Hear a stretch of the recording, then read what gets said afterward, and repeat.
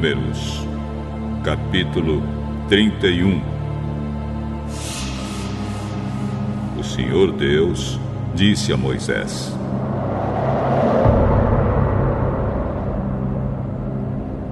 mande que os israelitas se vinguem do mal que os midianitas fizeram a vocês. Depois disso você vai morrer.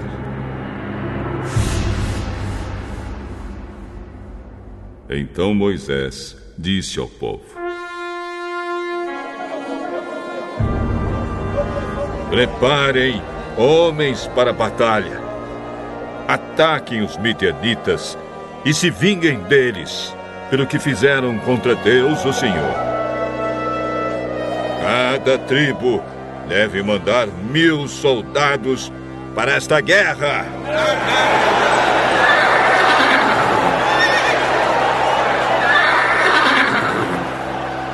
Assim, dos milhares de israelitas foram mandados de cada tribo 1000 soldados armados, 12.000 ao todo. Moisés mandou esses soldados para a batalha debaixo do comando de Finéias, filho do sacerdote Eleazar, que levou também os objetos sagrados e as cornetas para dar os sinais.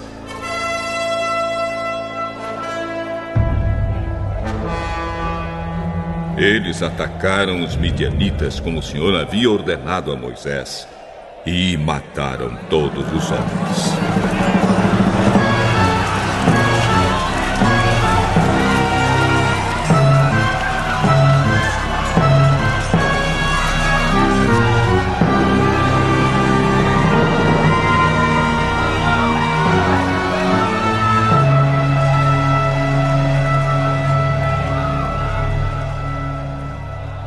Entre os mortos estavam Evi, Requém, Zur, Ur e Reba, os 5 reis midianitas.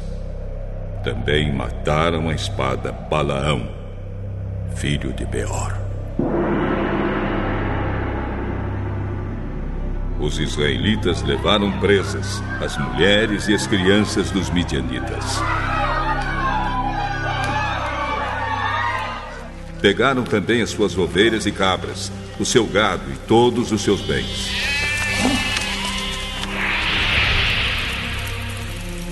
Incendiaram todas as cidades onde os midianitas moravam e queimaram todos os acampamentos. Eles pegaram o que haviam tomado dos midianitas e também os prisioneiros e os animais e levaram tudo a Moisés, ao sacerdote Eleazar e ao povo de Israel, que estavam acampados nas planícies de Moabe, perto do rio Jordão, na altura de Jericó, que ficava no outro lado do rio.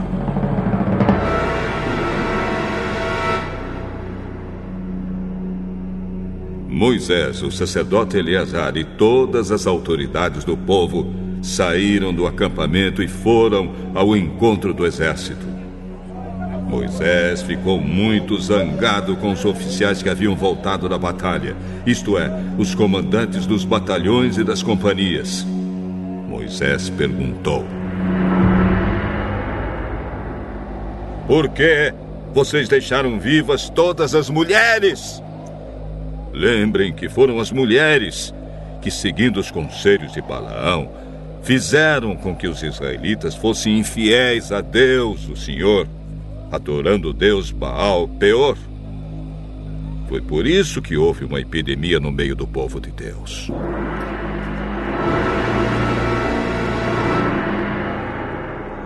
Agora, matem todos os meninos e todas as mulheres que não forem virgens. Mas deixem viver todas as meninas e as moças que forem virgens. Elas pertencem a vocês. Agora, todos os que tiverem matado alguém ou que tiverem tocado em algum morto devem ficar fora do acampamento 7 dias. No terceiro dia e no 7º, vocês e as prisioneiras devem se purificar. Purifiquem também todas as roupas, todos os objetos feitos de couro, tudo que é feito de pelos de cabra e tudo que é feito de madeira.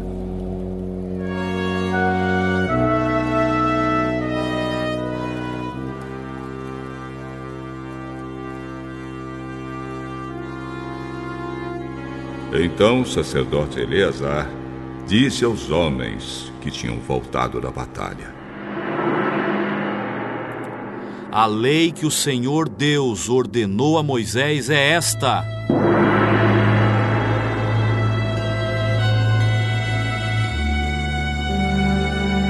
tudo que o fogo não destrói, como ouro, prata, bronze, ferro, estanho, chumbo, deverá ser purificado pelo fogo.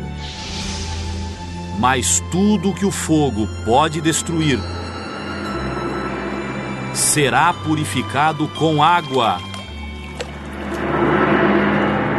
No 7º dia, para se purificarem, vocês deverão lavar as roupas que estiverem vestindo. Depois disso, vocês poderão entrar no acampamento.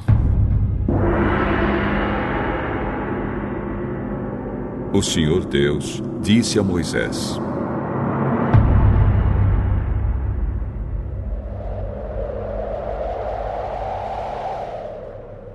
Você, com a ajuda do sacerdote Eleazar e das autoridades do povo, faça uma lista de tudo que foi tomado na batalha, incluindo as pessoas e os animais. Divida em 2 partes iguais o que foi tomado. Uma parte para os soldados e a outra para o resto do povo.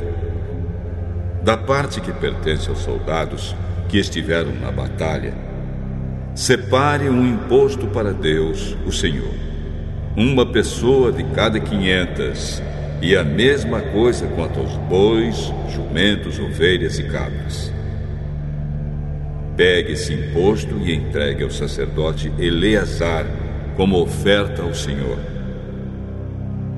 Da parte que pertence ao povo, pegue um de cada 50, tanto de pessoas como de bois, de jumentos, de ovelhas e cabras e de qualquer outro animal, e dê aos levitas que cuidam da tenda do Senhor.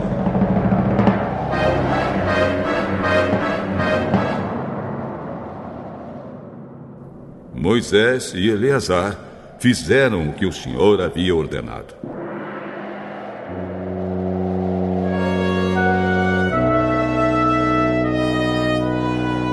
Esta é a lista do que foi tomado pelos soldados, sem contar o que eles pegaram para si mesmos: 675.000 ovelhas e cabras, 72.000 bois e vacas, 61.000 jumentos e 32.000 pessoas.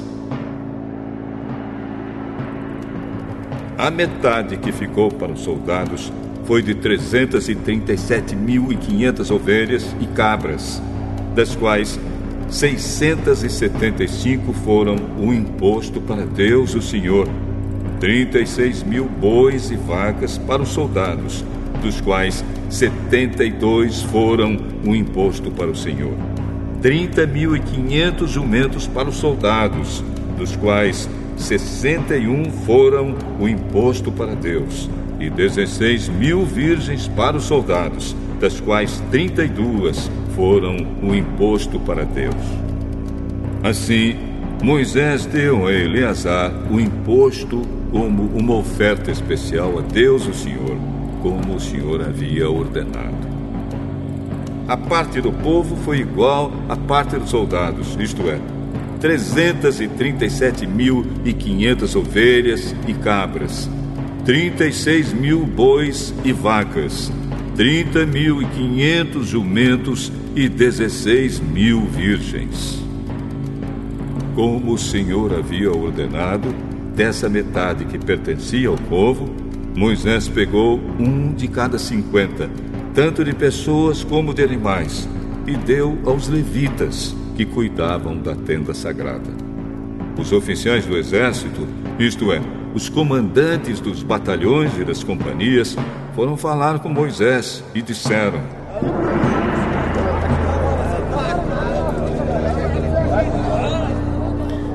contamos os soldados que estão debaixo do nosso comando e não está faltando nenhum. Assim, trouxemos o que cada um pegou: objetos de ouro, correntinhas, pulseiras, anéis, brincos e colares. Nós os oferecemos a Deus, o Senhor, como pagamento pela nossa vida, para que Ele nos proteja.